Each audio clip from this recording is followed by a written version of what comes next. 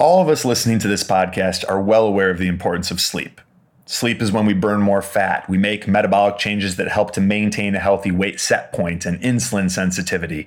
It's when we produce energy that allows us to go all day long and have that high level of focused productivity and flow state to get more done and condense time and achieve our goals faster.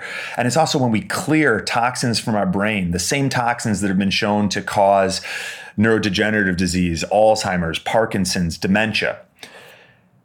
Our environment has changed a lot over these past few years. We're spending more time on screens than ever before. And the artificial light from our desktop computers, our laptop computers, and our cell phones has been shown in scientific studies to drive down melatonin production. Now, why is that bad?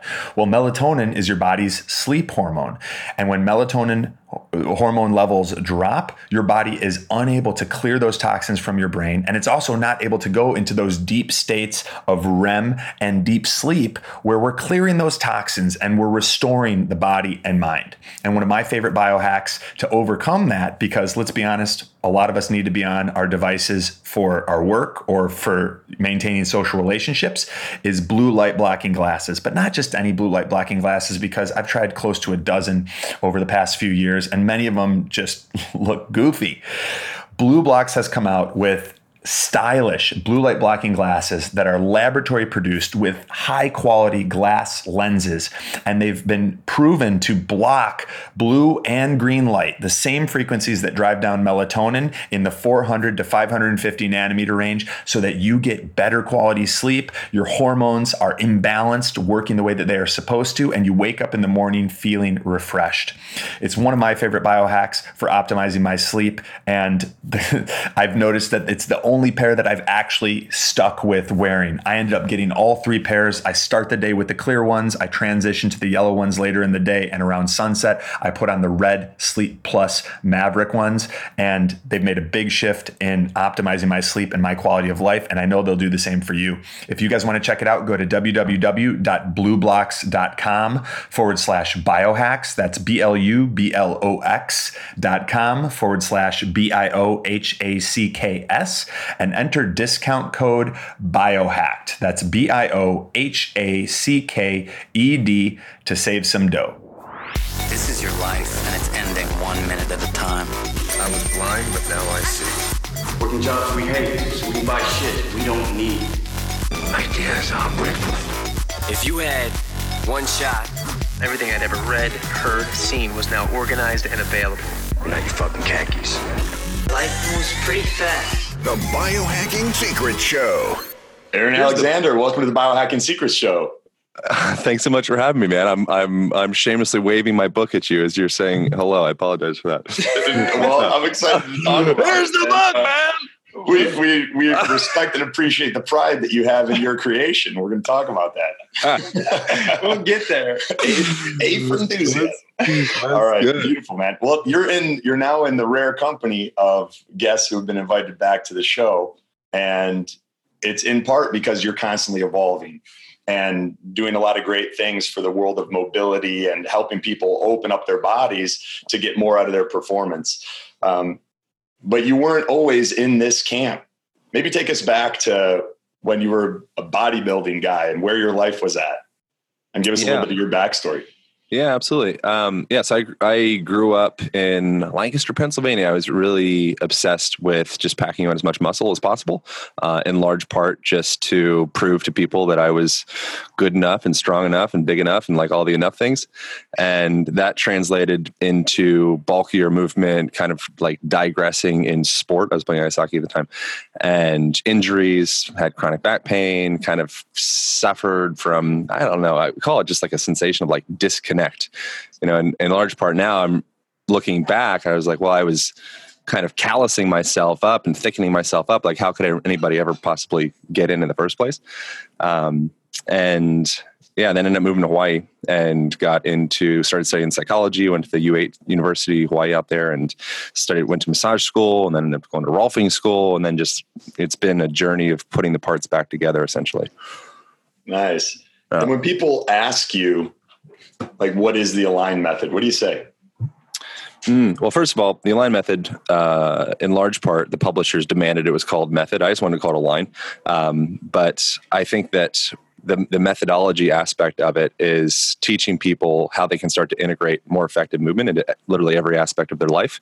So right now, as we're doing this interview, for example, I'm taking one knee, so I'm kind of upright. I'm outside. You can see I have sun coming down on my back. I'm literally doing it on my cold plunge freezer. I have a sauna behind me, so I've kind of hacked, in quotations, my environment so that technically I'm at work right now and I have all these health inducing factors surrounding me, so that's not, I don't think I'm an oddity in that. I think that anybody can do that. It's just, we don't get any education on it. And that's what the Align method represents. Nice. I love it. Over there, biohacking and not looking for shortcuts, not using all sorts of weird technology. Yeah. Biohack is, it's just like, is hiking up a hill a biohack, or is jumping in a cold river a biohack? Like, it's just words. Right. Like, you need to do the work. I don't think your biology, in my opinion, responds that well to anything that's like truly like a hack per se. I think in the end, it's like you do the work, your cells respond because they've known that for millions of years. And if not, I don't know. Carl Jung has a quote is saying something along the lines of the best way to improve yourself is through retrogression. And when we seek out something beyond that, technological advancements and such, it's usually more expensive and short-lived. But going backwards is more sustainable and cheaper. So I think sitting outside as I do this podcast interview, as I use technology to do it, to me, it's kind of like combining worlds. Yeah, for sure. We're big advocates. Carrie and I start just about every day with workout, sun. We'll sometimes go to the beach and do some breath work or just meditate and kind of catch the sunrise and tune our circadian biology.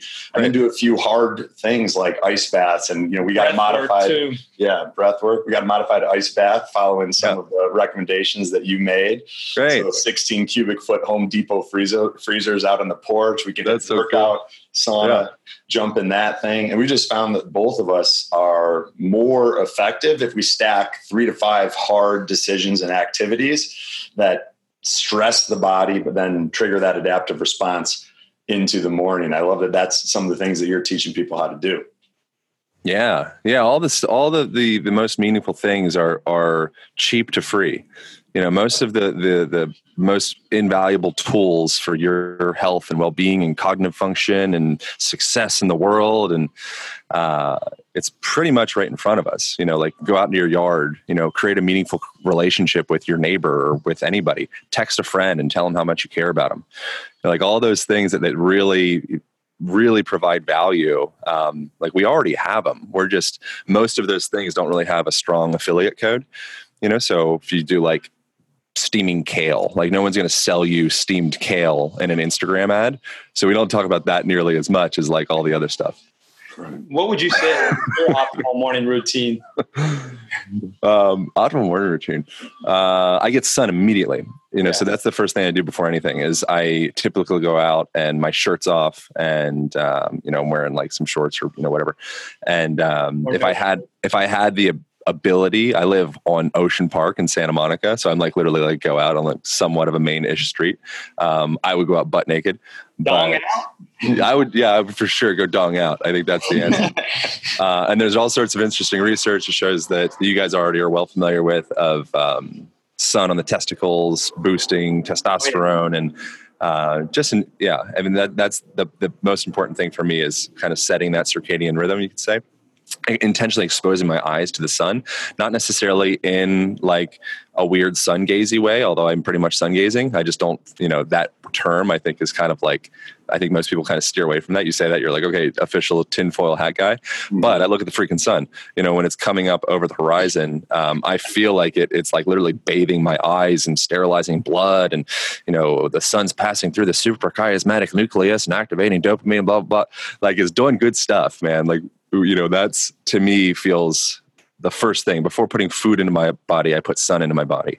And then from there, I just drink some water. I'll make some tea or coffee. I'll throw some like butter in it and, I'll throw music on or this morning I listened to Terrence McKenna cause he's just insane and amazing. And were you listening to a book or a lecture? I discovered this podcast. What is it called? It's called the Psychedelic Salon. And I don't think it's overly popular, but they have like 600 odd episodes. And I just listened to a thing with Timothy Leary, where he was doing an interview while he was in prison, and another one with Terrence McKenna. And I listen to stuff on YouTube, and it's nice to be able to pop it into my cell phone. As people listening to this, I already realize. So I'll either go like some type of like philosophical something or another, or just music. And sometimes I'll like intentionally do a little wiggle, like dance, like Weird Al. It's strange. Yeah. That's great. We had some ecstatic dance. Yeah, we're not laughing at you. We're laughing at you. You're good. Yeah, we're in the same team. You should have saw our weekend. we've been sun looking for years. Even a lot of mornings I'm in a headstand position, looking 10 to 20. I like that you said possession. That's probably more accurate. Yeah, I'm Freudian slips over here. Yeah. If I start going off and speaking tongues in this episode, you'll know why. Yeah. But yeah, a lot of mornings starting with looking toward the sun. And we've had clients that have improved their prescriptions by like 2 and 3 different scripts just by getting up in the morning, looking toward the sun, nothing dangerous, paying attention to their body and that feedback. So like, yeah, we're right there with you. We did ecstatic dance. The sun literally reshapes the structure of the eye. A large part of myopia, which is becoming just ubiquitous, which like, of course you can't see in the distance, is in large part perhaps because of all the chronic staring into cell phones and books and walls right in front of us. And yeah, exactly. Being bombarded by like junk light, blue light, and especially at the wrong times of the day. But then also a lack of getting that natural full spectrum light and actually going outside, like having the real thing, And so again, commonly the typical prescription for that or remedy would be seeking out some eye supplement or, staying inside your cave and eating more carrots or some kind of carotene supplement. Like, meanwhile, like the answer is outside of your door. Yeah. Yeah. Get out and get back like a wild animal. Yeah. Did a lot of this start out of necessity for your own physiology and seeing that the things that you were doing in bodybuilding and just focusing on mass weren't delivering the results that you were looking for, or not resulting in you feeling the way that you wanted to feel? Like, how did it go from this to a movement that's helping people all over the world? I think probably pain would be the predominant thing, and so I had a bunch of shoulder dislocations, and I had like an ankle dislocation, and just chronic back pain and general sensations of, what I was describing before. And so that leads a person, me in this case, to seeking out professional help and just asking those questions about how do we, I used to really believe that the natural state of the human organism was like pain, and to not be in that, I was like, wait, if you discover somebody's like a unicorn, they're like, well, you don't have any pain in your body? Like, that's not, they're like, yeah, no, I feel good. Feel really good. Like, oh, like you must be lying or delusional because I'm dying over here. Yeah. So I think that essentially it was like most people, pain caused different questions to be asked, because there's only so long that you can ram your head against the wall. It's like the Einstein quote about, the same, whatever he said, the same thought going into an issue isn't going to be able to change the problem. I've just destroyed that, but it's something along those lines. You got to change your thought patterning to solve the problem. What did he say? You guys know what he said. What did he say? So how's he say? Solve a problem with the same line of thinking that created it in the first place, and then there's like the definition of insanity. There's all doing the same thing. I'm butchering them too. We're just expecting different. What's your quote? Turning it great right now. Damn you! That's not what I said. German too, I guess. Oh, beautiful. So what did you start doing different? When did you start experiencing breakthroughs? And, what were the changes that were occurring in your mindset? You've done a lot of work on yourself too. Yeah. What were the changes to your exercise and training, your nutrition? What helped you start getting out of pain for the people that may still be in it? I think in large part, I'm still in the process of all this stuff. You guys probably are as well. And I think a big thing for me has just been feeling like safe in the world and feeling worthy of love, and walking into a room and feeling like you're connected, and there's nothing to be ashamed of, or there's no reason to kind of like hold your head down or kind of try to hide. That has a huge impact on your nervous system. If you're chronically held in contraction, or say like having a scoliosis in your spine, that's more consistent with adolescent girls will more consistently have scoliosis. So their spines will start to kind of wrinkle into this position, which I'm not saying this is a fact, because I don't, it's tough to pinpoint exactly why that happens, but it would be an interesting conversation to suggest that perhaps that could be some form of structural hiding. I don't really want to be seen right now. I have, my chest is changing, there's blood coming out of me, and guys are looking at me in this weird, like I'm like some kind of like prey creature. Like I could see that there being lots of reason in that point in the culture that we live in to, feel more comfortable hiding. Since it wouldn't be really appropriate to like go to school with a box over your body, your structure will start to change shape, and just to give you the internal sensation that people can't see you. And so coming out of that and feeling more proud to be in your body, not having any shame of having an anus or having a cock or having a vagina or, anything about your childhood, or just like, I'm here, man, whatever happens, like I'm just a part of the algorithm. There's nothing for me to contract and hide from in myself. And so I think that that's a real meta out there description of how I started doing push-ups differently. But I think that's been a part of it. Yeah, these examples show up everywhere. I remember noticing, I went to Italy in 2003, and I was in awe of how much physical contact the people had with one another. And it made me keenly aware that was something I was not comfortable with. And then I started looking at, they would, if you cheers and you don't make eye contact, it's 7 years bad sex. Yeah, exactly. Which also made me keenly aware that I was terrible at eye contact. Like all this stuff came to the forefront by seeing people that were good at those things. And these are variations of shying away. And it's an underlying psychology that's very disempowering. And we're afraid to engage. I think the guy's name is James Prescott, and he studied various different cultures around the world that the amount of touch that they had from their mothers, or like the tribe in general, as they were growing up, as their kids and infants. And he found a consistent 1-to-1 correlation of the amount of war that the tribes would go through compared to the amount of physical touch. So when they were in more compassionate, touching, caring upbringings as kids, they don't grow up to be assholes. And there's another, the Romanian orphanages is a really popular example that I have in the book as well, in the chapter all about touch. And during that time frame, there was an excess of orphans and not enough caretakers. And so those kids in the orphanages, they literally wouldn't grow. They'd all have all these emotional disorders, and like their bones, their connective tissue, it would stop. It would go into like this dormancy period, because they were getting, this is again kind of hypothetical why it happens, but they were getting the signal that it's not safe to grow. So we should slow down the metabolism and go into this like metabolic winter, because we should wait until, essentially like fasting from life, until we have the touch from our mother or a touch from our family to take care of us and grow us up. I think that's a consistent thing with adults. If you feel touched and you feel loved and you feel supported, like adults are just, they're, what do they say? They're babies in adult costumes. We're dealing with all those same patterns that get ingrained since like pre-age 6 or whatever it is. And so we buy cars and we put jewelry on and perfume and get haircuts and put muscles on and have business cards. But underneath that is just, a childlike operating system, I think.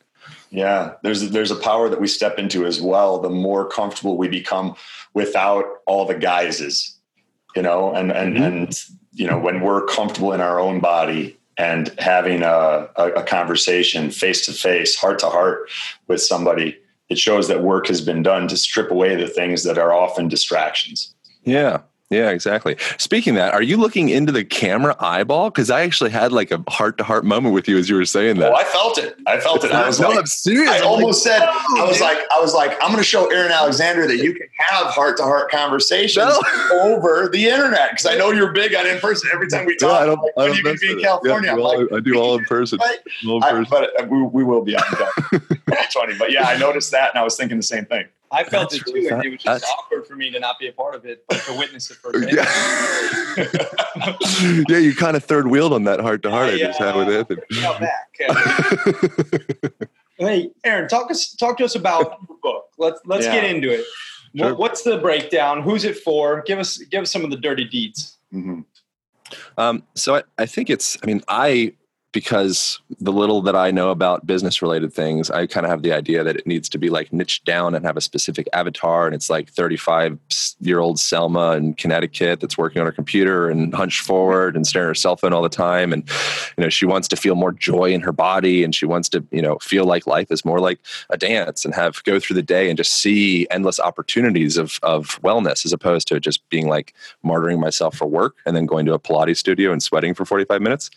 That's my avatar. But Selma, Selma, the publishers and most everybody that's read the book has been like, no, dude, this book is literally for everybody. And I'm like, I don't know if that's like allowed. For everybody, it's for nobody. That's what no, exactly. And I'm like, shit. Okay, so either Selma or everybody, I guess, would be my response. But it's pushing against the common model of fitness being something that you do, and instead something that you are 100% of the time. So the position that you choose to sleep in, the amount that you walk or don't walk, the way in which you walk, the amount of sun exposure, the sounds in your environment, the way that you use your eyes, the mechanics of how you pick something up off of the ground, the mechanics of your breathing, all of that, body language, what is the meaning of that? That's essentially what the book tackles, is looking at all those kind of abstract aspects of fitness that aren't so easily contained inside of like a CrossFit box. But most of the CrossFit box that I go into are pretty darn progressive, actually, and they're talking about all the same stuff. Hey, what's up, everybody? If you are a Biohacking Secrets fan, of course you are, you'll love the Optimal Performance Podcast. The OPP is one of the longest running biohacking podcasts on the internet, and it's all about taking your mental and physical performance to the next level. Whether it's through nootropics, cutting-edge biohacking techniques, mental frameworks, or adjusting your approach to nutrition and fitness, we have the best minds in the industry sharing about how you can achieve optimal performance in all aspects of your life. Sleep, microdosing, keto, carnivore, productivity, meditation, metabolic optimization, mentality optimization, cannabis, cancer prevention, and treatment. It's all in there. So head to your podcast player and subscribe to the Optimal Performance Podcast. I'll see you on the internet. Yeah, they've started doing a lot of trigger point work and myofascial release and some of the things that are in your world. So Selma comes to you with some pain. She's working a job that she has to. She's got maybe 1 to 2 hours per day max to work on herself. Where do you start people out? What are some overview components of the method? Where do you feel like where's the starting line for humanity right now with all the tech in our life? Yeah, super simple. I break it down to 5 movement principles. What is this? I was sitting here. 5 movement principles for a stronger body, sharp mind, and stress-proof life. Subtitles or subtitles, whatever. But that's essential. It's essential. Yeah, it's essential we're going through. The contents of the book I stand by. With the cover and everything. I actually think the cover is actually great. It's like a picture out in the. It was a good cover too. Honestly, I was. No, I like it. But So with Selma, I would just first break down. Are you doing the 5 daily movement principles? And if the answer is no, it's like, okay, well, let's start. One thing, Selma, have you been on the ground this week or today? If you haven't been, you need to. like it's like that's like challenging language to hear, like you need to, but like I think you need to. As a human organism, that's what you've come from since the beginning of ever. And that cross crawl pattern and being able to roll and cross your legs, and maybe if you're a Native American, you're like weaving something while you're sitting on your butt and you got the thread in your toes, like that's been a part of our biology since ever. And now recently, Western culture that has a higher incidence of osteoarthritis of the hip, of the knee, hip replacements, that's like a chair thing. That's a chair sitting thing. That's not a Native American, tribal, Amazonian, African, like that's not a thing. Fall risk for elderly, if you give a shit about yourself or your parents or your grandparents, get them on the ground, because while you have the capacity to be on the ground, you're shoring up that relationship so you don't lose it.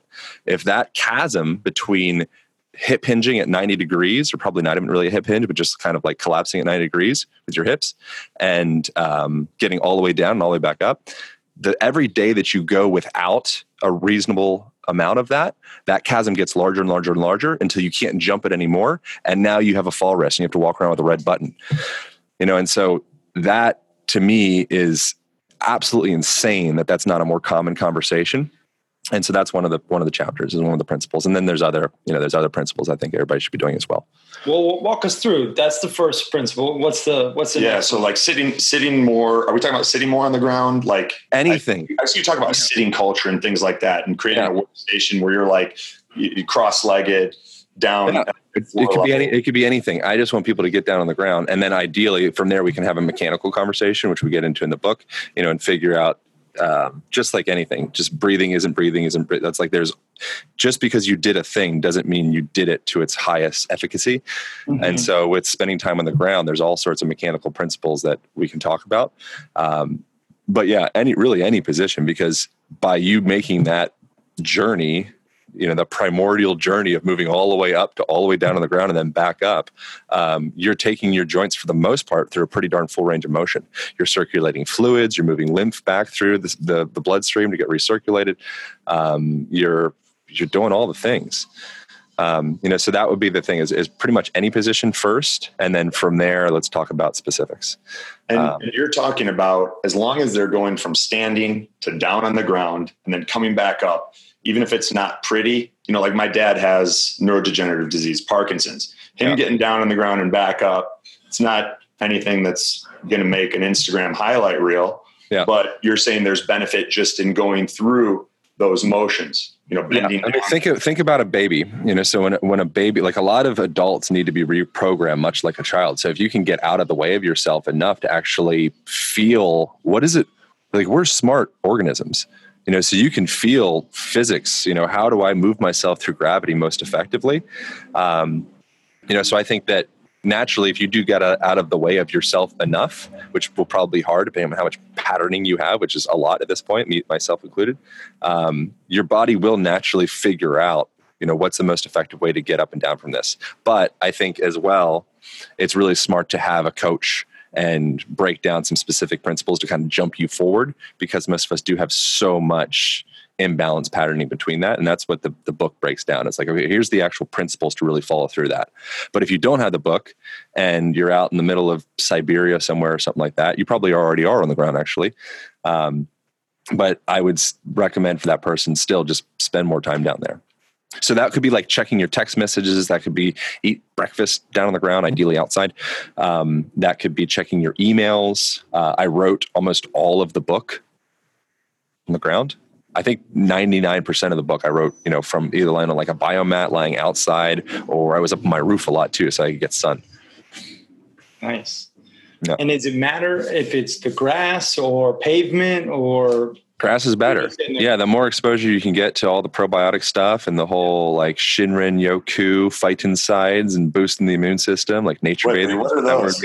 What did you just mention there? He's speaking in gibberish. Yeah, exactly. Speaking in tongues. Just Shinrin Yoku is an unnecessary word. In Japanese, it means nature bathing, and essentially they studied the science of the beautiful, magical symphony of chemistry that happens when you just go walk through the woods. And so the closer you can put yourself out in that environment, the more healthy it's going to be. You don't need to coop yourself. Like, just doing that, you probably work on a laptop. You probably a large part of your work is on your phone. So you can move yourself outside. If you can do that, put the computer in the shade, what have you. Ideally get some grass or something like that. Be barefoot, put yourself near trees. That's helpful with, I don't know what the term is. alleviating some of the EMF being near trees. I talked to people that know more about this than I do, and they said, get near trees. I'm like, okay, cool. I trust you. I mean, it's all these ways to stack healthy variables. Ground is one of the variables. Outside is another one of the variables. Put yourself near health-inducing sounds, so soothing sounds. Get yourself a water burbler or build a pond in your yard. Get a bird feeder so you have birds coming into your yard. All of those things affect your autonomic nervous system, indicating that, okay, I'm safe in the world. If you put yourself near sirens and all that stuff, for the most part, that kind of rattles your nervous system up. Compound that with staring into a screen all day long, because your visual system is connected to your autonomic system. So if I'm staring into a screen, I'm isolating that like myopic focused vision. A guy called Andrew Huberman, who actually reviewed my Sight chapter in the book. Andrew. Yep. On the podcast too. We created a biohacking the brain course together. He came beautiful. He's amazing, man. He's awesome. I'm a really big fan of him. Yeah. It's interesting when you meet people that are like, they're like a dude first or a chick first. They're like a human first. And then, oh, by the way, I do this. I'm like this amazing professor. He's like a boxing neuroscientist. Yeah, exactly. Like, by the way, I'm kind of a superhero, but we can like bro out and like, we can have a beer. Like, it's totally fine. We can just, he's great. So anyway, so that's something as well. Another compound. I'm kind of rambling on, so I'll stop very soon. But that's another variable. Keep them coming. That's another variable that you can stack into this healthy variable sandwich that we're creating now is activate, express, exercise your panoramic vision. If you're a really stressed out person, like think about listening right now. You might hopefully maybe taking a walk, or maybe you're in the car or something. Instead of looking at the car right in front of you, or even worse, staring at the phone right in front of you, look out and take kind of the panorama of the highway as a whole, and look out. Hopefully you're walking, it'd probably be safer. But look up into the trees and look up into the clouds, and allow your vision almost to like blur a little bit and calm down. And literally, that's tied into your nervous system. Says, okay, we're chilling out here. I don't need to hunt. I'm not stringing my bow back and about to kill an animal. I don't need to focus in like that. Right now, it's time to chill and rest and digest and repair. Your nervous system's it's operating on an operating system that's millions of years old. The fact that we have all this technology laced up to our faces, it's like we're still dinosaurs. Yeah, for sure. Every twice a month, I go see Dr. Aaron Applebaum in Boca, and he does a bunch of body work that's way deeper than I could go on my own. And we were having this same conversation yesterday. He's become a bit of a mentor. He's in his 60s, but he does Tai Chi and a lot of different martial arts. And he's incredibly wise. He's got the pattern recognition from working with like thousands upon thousands of people. And he was talking to me, and he was like, what you need to be very conscientious of is just what you were describing. He's like, you spend a lot of time, very intense, very focused, but the signal that you are sending to your nervous system is one of fight or flight, sympathetic dominance. He's like, and we need to go into like, not just predator vision, but also like prey, taking it all in, getting that panorama, like you described. And during that, even using like a self-soothing breath, gentle nasal cyclical breathing that like feels good and builds that coherence between head and heart. And it was very obvious that he was correct. And like, even just in the past day, I've been working on more of those things and just weaving them in, like even as we're conversating, keeping yourself good. And I think there's also value in, sinking your teeth into some bloody meat and fucking fighting somebody and wrestling and hip throwing somebody over and whoop-ah, and whoa, like throw a tomahawk. Yeah. Oh yeah. A ton of value in that. I can't get excited. Hey, you're speaking my language. You're getting fired up over here.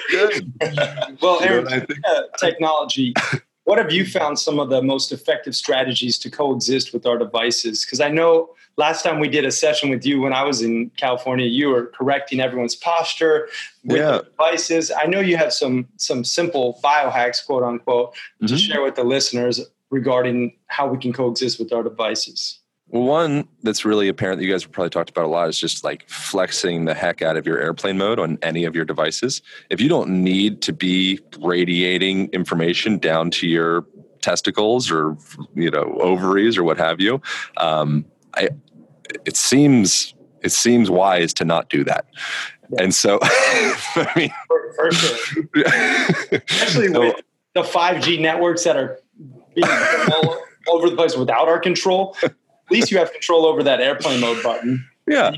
So I think that's a big thing that I will do without fail is I download stuff. I'm a downloader. And when I download, I put the phone down. I keep it out of my pocket, and I come back once it's ready and it's all juiced up with all the radiation. I put it on airplane mode and I throw it back into my pocket and I go out for a walk. Another thing is, as you are staring into your phone, there's an interesting photographer. I talk about him way too much and not know his name, but he he photoshopped the phone out of just like a bunch of different. It's so cool. It went viral too. That was good. Yeah, exactly. It's very cool. Yeah, people highly recommend. Laying like back to back, and there's just an empty void. You may have actually showed me one of those. Yeah. It's really I think as far as images that I've seen, like of our time, I think it's actually one of the more valuable images that I've seen, as far as like the meaning behind it, because depression is the number one leading cause of disability worldwide. Is that a nutritional thing? Is that a lack of outdoor time thing? Is that a relationship thing? Is that a radiation thing? Or is it a mechanical thing? Yeah, it's all of it. But the conversation that I see a massive deficit in is the mechanical conversation, which is, again, essentially what the Align Method book represents. Is like I'm filling in. My intention is to fill in that space and say, here's the whole mechanical guide on all of this stuff. And when you look at people in that position, they're like, oh, they're hunched over and they look kind of mopey. And so what I would recommend with that is another one of the chapters in the book is getting into the value of hinging at your hips. So when you are looking at the phone, keep your spine nice and long and neutral, keep your neck upright, and, maybe just kind of like put yourself into a little position so you kind of hinge forward into the phone. It's going to look kind of weird. Some people can do it to like bring the phone up in front of your face like that. Most people aren't going to do that. It's like a little strange.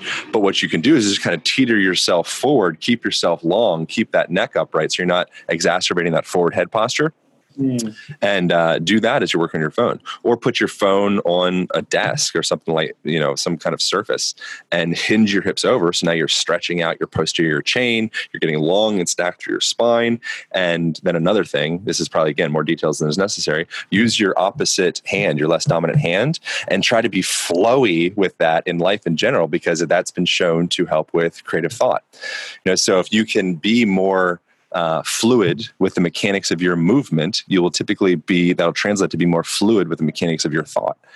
So you can see when someone moves really clunky, you pretty much have a sense of what their personality is going to be like. Mm-hmm. It's very rare for someone to kind of clunk over and knock the glass over and look like a robot and come and be like, well, hello, I'm like, Rico. So like it doesn't happen that way. A smooth mover will be a smooth talker, will be a smooth thinker, because it's all the same thing. So you can start to tap into your thoughts and your feelings, your emotions, and cognitive function through tapping into your movement function. Yeah, I read a quote from a Buddhist monk, and he talked about kissing the earth with your feet. Imagine you're moving through the world as if you're kissing the earth with your feet.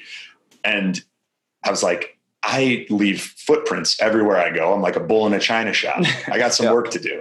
Yeah. Footprints and sweat drops. Yeah. It's just a trail. It's not hard to track me down. Just follow the water. That's the value. That's the value. I just recently got a compound bow, and we're going out to, we went last, no way. Cool, man. Yeah. So I have a hunt, my first one ever in my life, coming up in like 2.5 weeks in Maui, which is my old home, which is very exciting. You going after the pigs?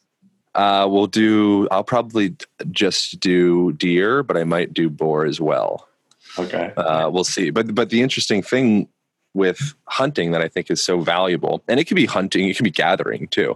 The only thing is with gathering is the plants typically don't run away. So there's not as much of a hunt. Well, there's not as much of a need for you to be like one with nature. If you're not with hunting, your only choice is to become one with nature, or nature will recognize you and piece the freak out. So it's an interesting, how our environment forms us, so being out in the woods with the intention of bringing an animal back to hopefully feed your family, that there's a guy called Marshall McLuhan that wrote a book called The Medium is the Massage. His original meaning was The Medium is the Message. And they changed the book name to Medium is Massage. I think there's some interesting thing with like the editor. I think they thought it said massage, and then they're like, oh, we like it, we'll keep it. Anyways, a separate thing. But what the meaning of the medium is the message is that it's not what you're reading on your phone. It's not what you're listening to on the podcast. It's not what you're reading in your book. The bigger effect is actually the medium of how you're capturing this information, and how the mediums are actually forming you at a deeper level. And so we're wrapped up in the minutia of the details, but in large part, what's really forming us is this structure, the society structure that we're in. If you put yourself into a hunting structure, you're out in the woods, all of a sudden that medium forms you into a more sensitive, conscientious, essentially like tantric individual. You have to tap into all of your senses.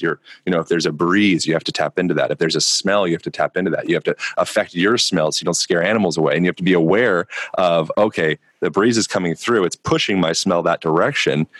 We don't have that as you're walking down the street with like a coffee in one hand, your cell phone in the other hand, and wearing a pair of high heels. Like, we don't have that. And when you do have that attention, I think it's very challenging to be anxious, depressed, or any of those bummer feelings while you're completely present to what the heck's going on in the world. Mm-hmm. The more that you tap away, you pull yourself out from what's happening, your senses, the easier it is to get trapped in your mind. I'm getting all like Ram Dass. I'm listening to too much philosophy shit. I'm sorry. I was just going to say, so the newest Ram Dass album is incredible. And I was actually thinking of both that and a book by Jerry and Esther Hicks. It's one, they do kind of like a Law of Attraction series, but I'll listen to the Ram Dass album on repeat, or some of these books from Jerry and Esther Hicks, like Money and the Law of Attraction, or any of their different niches, because it feels like vibrational tuning. Mm-hmm. And I'm a big believer that we're a lot like tuning forks, and we can tune ourselves with what we read or what we listen to, or just by surrounding ourselves with life, nature, other people, and especially if those people vibrate on a similar wavelength, have similar values. It's something that we charge them up, they charge us up, and you can measure that the waves coming off of our heart and our brain, that frequency. I think Heart Math Institute did this, I believe, where they literally will attune to each other in order to create rapport. So the way that we can connect is we have to see some piece of ourselves in another. And if we don't see that in another, there'll be pretty much a disconnect. And so I think naturally our biology, maybe because we all just are actually connected, probably, but nonetheless, at least from the sake of rapport building and tribal building, being able to be a cohesive unit, will literally become one. So you go to a rock concert or whatever, and everybody's holding their lighter up and swaying in unison. It's because it's one larger organism. That's probably the superpower of humanity, is that we have the capacity to transform ourselves from one isolated unit into 7 trillion if we start giving a shit about each other. This episode is also brought to you by Bioptimizers and the Biohacking Secrets Upgraded Digestion Package. So if any of you guys are dealing with suboptimal digestion, characterized by gas, bloating, your stomach feeling distended or like it's sticking out after certain meals, if you get sluggish, if you deal with constipation or diarrhea, you're going to want to pay attention, because it usually comes down to one of 3 things being off. The first is low stomach acid production. The second is low enzyme production. And the third is gut dysbiosis, meaning you have too many of the quote unquote bad bugs in your gut and not enough of the good ones. And the Bioptimizers Biohacking Secrets Upgraded Digestion Package addresses all of these root causes of suboptimal digestion. It's the best value you could possibly get if you are looking to take 30 days and turn your digestion completely around. And you can get that for just $177. It's usually $270 by going to bioptimizers.com/biohacks. That's bioptimizers.com/biohacks to check out the exclusive Biohacking Secrets Upgraded Digestion Package for just $177 today. Where does body work, myofascial release, trigger point work fit into the Align method, if at all? Yeah, it fits in a lot. So I break down, I think there's like 70 some different photos of different techniques, most using the Align band, which is a resistance band with a door anchor. So you can attach it to like a hotel room or your house or, anywhere, a car door, and use that to do various different techniques, which I break down in the book. So like pin and stretch technique or any form of myofascial release, contract, relax, AKA PNF, proprioceptive neuromuscular facilitation. It's just fun to say. There's no reason to say that at all. But you can kind of trick your nervous system in a way, or maybe gain relationship would be a better way to say it, to gain trust that you're able to go into deeper ranges of motion than what your nervous system had typically believed or trusted. So I think that there is a valuable element in actually having the tools in your toolbox to go home or go out or go anywhere and be able to work on the mechanics of your ankle, your toe hinge, your knee or your hip or your spine, all of the parts. And so I think that there's lots of value in understanding the mechanics of that. And I think that, we don't need to be completely dependent on a physical therapist or a chiropractor or massager or rolfer or whatever. I think that you have all the tools that you need within you. And it's really helpful to go see somebody that's kind of like a master to kind of be able to jump you down the path. I think that was a nebulous response. I don't know, but the answer is yes. I think it's important. Hey, I'm for it. Thumbs up. Yeah, very nice. We like So you just finished writing this book. How did you utilize pieces from your method for writing breaks to keep yourself refreshed? To keep your body all over. I literally did the whole book while following the method in quotations. So like I said, I did everything from various different positions on the ground. Sphinx pose was a big one that I used quite a bit. I put a pillow underneath my pelvis to support my low back, so I'm not in like excessive hyperlordosis. And then I press my elbows down into the ground and kind of get my head nice and long. Sometimes I collapse too. That's fine. Sometimes I lay on my right side and open up my whole like lateral line, open up through QL and the ribs and all that, intentionally flowing the breath into those areas. Sometimes I'd write standing. I'd throw the computer up on like the kitchen counter and just start like stretching my hamstrings and kind of twisting my hips out and doing some yoga stuff. I would set a Pomodoro timer, which I talk about that technique in the book. And, so I'd have intentional 25-minute intervals and then have like 5, I wouldn't always follow it exactly, but something along the lines of a 25-minute interval, bell goes off. Okay, cool. I get this 5-minute break. And then I'd go and I'd walk and that's been shown to help with creativity and memory consolidation. So just taking a break and kind of like pouring the cup out, I think is really important. Most of us, our educational model is we don't give a shit about what's in your cup. We're just going to keep on filling and say that we did. I think it's way more valuable to let kids dance and listen to music and, pick each other up and climb trees and lick turds and all that stuff's a part of the adaptation process of being a human being. Kids, Aaron, your kids can lick the turds. Whatever whatever. Start a special school for turd licking. There's a market for everything. But so that was, all of those things. I didn't look at turds during the writing of the book, but if I did, I'd probably have a healthier microbiome. Your immune system would probably be through the roof. You would for sure be benefiting from it. There was an interview with Israel Adesanya who just got not the welterweight belt, whatever, or maybe it was the welterweight belt. And he was talking about, he goes, I had malaria 9 times as a kid. He goes, my immune system, it was like the greatest thing that animals is helpful with allergies. It's a big deal. You want to expose yourself. The more that you let knowledge, but you can't cheat the system. You can squish down. Maybe it's like a tube of toothpaste. You can squish the toothpaste. Analogy. I really felt like think on the analogy. That analogy. Yeah, thank you. That was easy for me to access. Yeah. Too easy. I don't know. That was too easy. Right.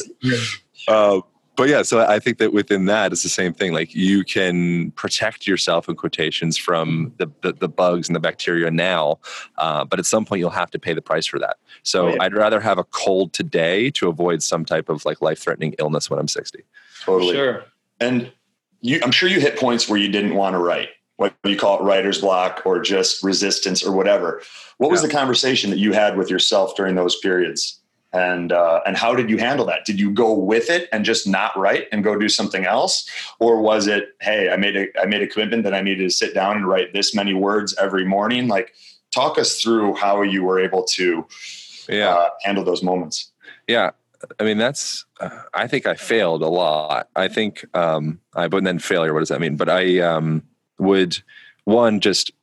I think having the threat of judgment was a big thing for me, and just knowing that people like you guys, like there's a good chance you guys will read the book or at least parts of it. And you're smart mofos. Like, you know what you're doing. You've talked to, all the smartest people, you're reading all the books. Like, you really know your shit. You're going to have this book with Aaron Alexander's name on it, his face on the front. That makes me like crap my pants, and so I think that was the thing that was like a driving force in large part was like, this is, your name's going to be stamped on this thing, man. Like, you need to give a shit now, or again, I'll squish the toothpaste someplace else. I had a good time now, but then eventually I have to pay for it. So in large part, that's not a most beautiful answer, but a large part, I think it was like fear-based. And then the other part. I mean, it lives forever. There's no question. The book lives forever. Yeah. And then the other part, a lot of the chapters were freaking fascinating, man. So there's like the last part it's called Moving Your Senses. And so it gets into the way that, sound affects your physiology, how you can leverage that as a tool for your fitness and health and well-being, and sight and touch, and get into like mindfulness and, body language and how your movement affects your thoughts and feelings. And so it was a really cool experience to get to immerse myself in those topics, ask, all these questions, get all this research. I had a co-writer as well. His name's Phil White. He co-writes with like Kelly Starrett, and he's done stuff like I've got him plugged up here. Yeah, exactly. So he's awesome. He was a invaluable asset because we could team up and, talk about chapters and get psyched. And he was like fully on my team for it. Like it was our book. Like we were doing this thing together. And so that was invaluable to have somebody that I could reach out and have like a partner.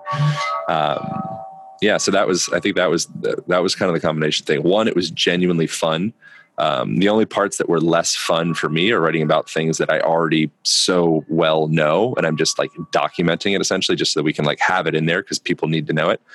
But the chapters that were challenging, those were the ones that were actually the most inspirational. And I could actually like, time would be lost because I was so intrigued by the way the sound of the chimes in the background or the freaking toaster oven or whatever affects my physiology. And, oh God, I got to ask more questions and research and listen to podcasts and write notes down. And then, oh man, I'm going to write about this. So those parts were quite easy, but there was other parts that like I said, I was just petrified of judgment. What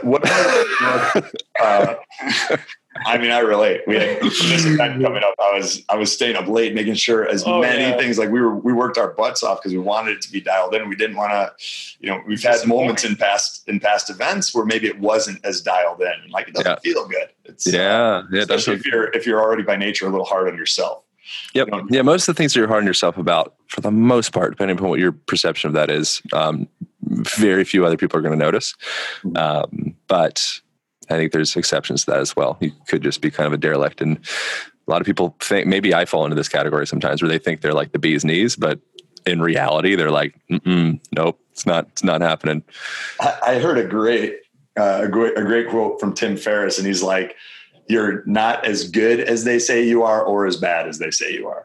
Yeah, I can see that. Yeah, another thing that I found interesting was how much my thoughts could change. So the way that I knew that the book was like complete, whatever that means, eventually just forced to stop, is I would go back through. The publishers give me another opportunity to like make an edit. At this point, they're saying essentially like, you pretty much can't edit anything, Aaron. This is just making sure. And then I would just like take whole paragraphs out, like, no, like it needs to change. And when I was at that point, and I would make changes to things. At this point, it had been, polished and revised probably, I don't know, 15 to 20 times or something like that, like going through and having people read. And, it was like, okay, we're like pretty polished at this point. And I would make changes, and then I would come back and look at it like a week later and think that it was so much better before. And that's when I started to lose trust in myself, essentially. And I'm like, okay, cool. It's fine. Like we're good. I don't need to make any more changes. Good and done is better than perfect and never finished, right? Yeah. Yeah, that's right. Well, which part of the book are you most excited to share with the world? Like if someone goes to the alignbook.com, they pick it up, they grab a band so that they could do a lot of these exercises and start making taking corrective action to improve their physiology. Which part of the book, if people only employed one, do you feel would have a profound impact, or are you most proud of? Well, there's kind of different directions with that. The things I'm most proud of are the things that were kind of challenging to explore and like wrap my head around, and gather resources from different people's opinions and all that. So like the moving your senses section, I think is very cool. The posture and personality section, I think is very cool. But as far as like the greatest impact on a person, if I could only give one part to Selma, I'd give her the 5 principles part and just have her do those things. The other part I'm essentially now at this point literally describing the whole entire book, but I think all of it all has value. The other part that would secondarily be of help would be how to change your environment. So if you can go in and augment the shape of your house, the shape of your car, your office, the way that you travel, then the medium is the message. The medium will form you into a brighter, sharper, stronger, more flexible, more stress-proof organism. So instead of giving you one thing, I literally just described the whole entire book, and here we are. So just 250 and beautiful. Thealignbook.com. You guys can I think it's the Align Method. No, it's the Align book is where the pre-sale for the book is. Oh, the pre-sale. Cool. Grab your pre-sale copy of thealignbook.com. Aaron Alexander, what some rapid fire questions. Oh boy. What does your weekly training split look like right now? If you were to kind of break down movement and how you integrate it into your life, I've seen some amazing videos of you. I think it's at Gold's Gym doing a lot of functional movements, handstand. So I thankfully had the blessing of, I was picking up a person doing like some partner acrobatic stuff, and I tweaked my wrist like 5 months ago, and I've been nursing that for the last while. And so I haven't been able to do much of that type of things. It's been more of like a rehab. And I say blessing because it helped me to observe how dependent I was on, this is probably going too far, but I've kind of described it as almost like prostituting my body for attention. And, and so instead of treating my body with respect and nurturing it and seeing it like a vessel of, connection and love and support and, helping humanity be a better world or whatever, I was like, look at me, look what I can do. And then when I lost the ability to do that, it was actually quite helpful to like evolve as a human being. So now most of what I've been doing is like surfing, archery. I got into running. I still do like a lot of acro yoga stuff. You almost said that with a little discontent. You're like, I got into running. Well, because my buddy wants me to do an Ironman, and I'm kind of like, all right, I'll do it, just pretty much to like kind of have the experience of it. I did a podcast interview with a guy called Sanjay Rawal recently that did a documentary called 3100, Run and Become, this like big amazing race. He travels around the world, does all this cool stuff, and so I'm like, all right, I got to check out this running stuff. Carrie's been talking about an Ironman over here. Oh, good. Yeah, let's sign up for one. I think it's a good bucket list thing. Yeah, exactly. That's me. It's mostly my ego saying, yeah, okay, I'll do it. But I'm like, all right, sometimes the ego can get you. Does that sound fun? It just sounds like a good story to tell. Yeah, exactly. That's the main reason I'm doing it. Well, I haven't signed up for one yet, but nonetheless.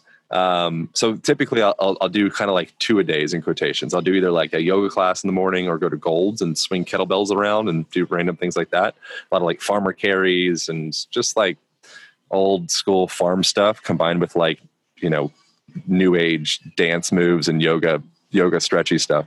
And then the evening it's a non-negotiable for the most part that I'll go to the beach and there's like parallel bars and pull-up bars and swings and slack lines. And I live right down by Santa Monica, Muscle Beach. So I'll go down there, watch the sunset. And I consider exposure to the sun, being outside, being grounded, being cold, being hot, being uncomfortable in various different social situations. I consider all that to be fitness.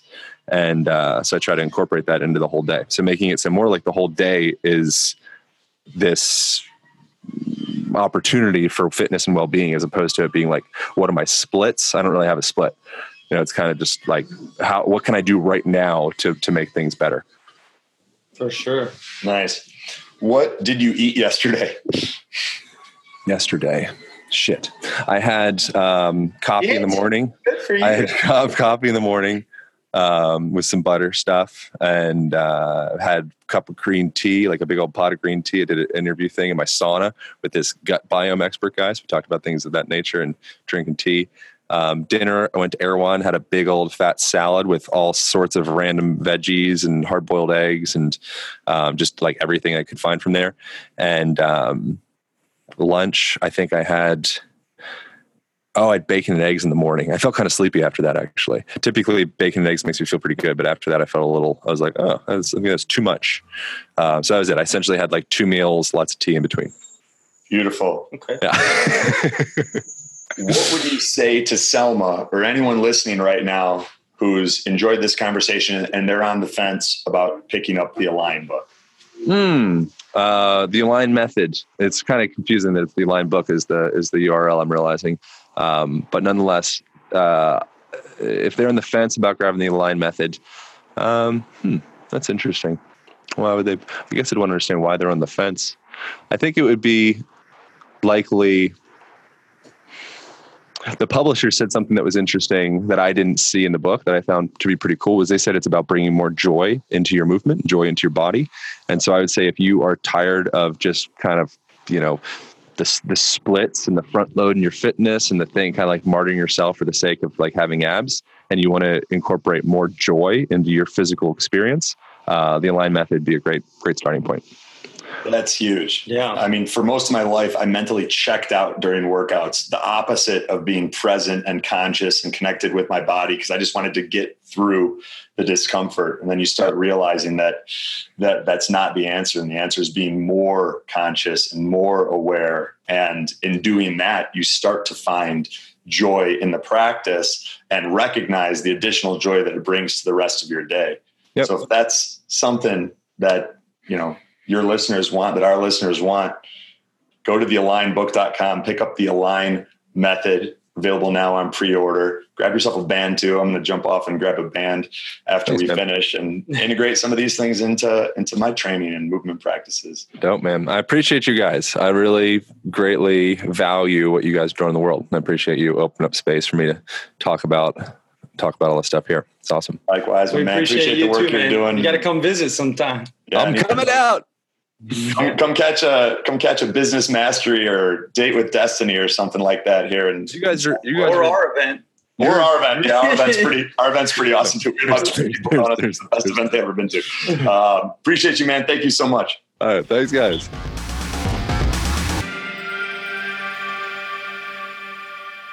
What's up, guys? Anthony here, and thank you so much for listening to this episode of the Biohacking Secrets Show. One of my favorite things to do is helping men and women like you feel what it's like with the body you've always wanted and all-day energy that starts the moment you wake up and doesn't quit. Over the past decade, we've created a proprietary health assessment that helps me to identify the unique toxicities and deficiencies that may be holding you back from the life that you deserve.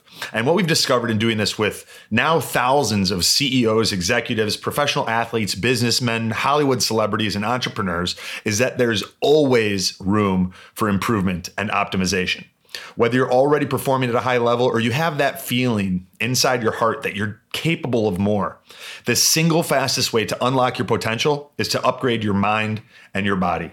And there's no program on earth that does that faster or to a greater magnitude than our one-on-one consulting program at www.biohackingsecrets.com/coaching.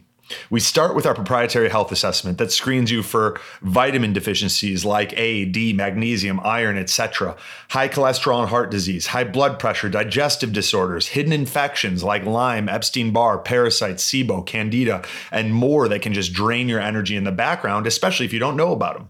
Anxiety, depression, and cognitive disorders, autoimmune disease, adrenal fatigue, thyroid issues, mold toxicity, heavy metals, environmental toxins, and other genetic risk factors like MTHFR, APOE status, your glutathione production, and many more. We even recommend the specific tests that I use with my one-on-one clients if they're relevant for you in figuring out your biological age and identifying those key areas and opportunities that can take your life to the next level.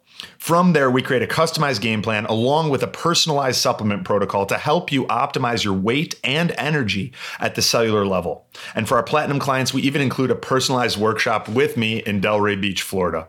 Most of the year, this program's full with a waiting list, but we just had a couple spots open up and I wanted to offer them to the listeners of the Biohacking Secrets Show first.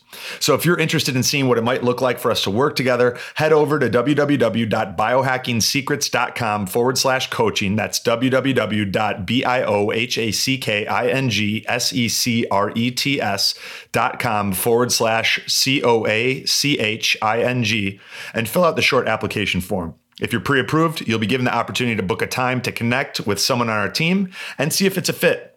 Thank you so much for being a part of this community, and I look forward to potentially going on this journey together.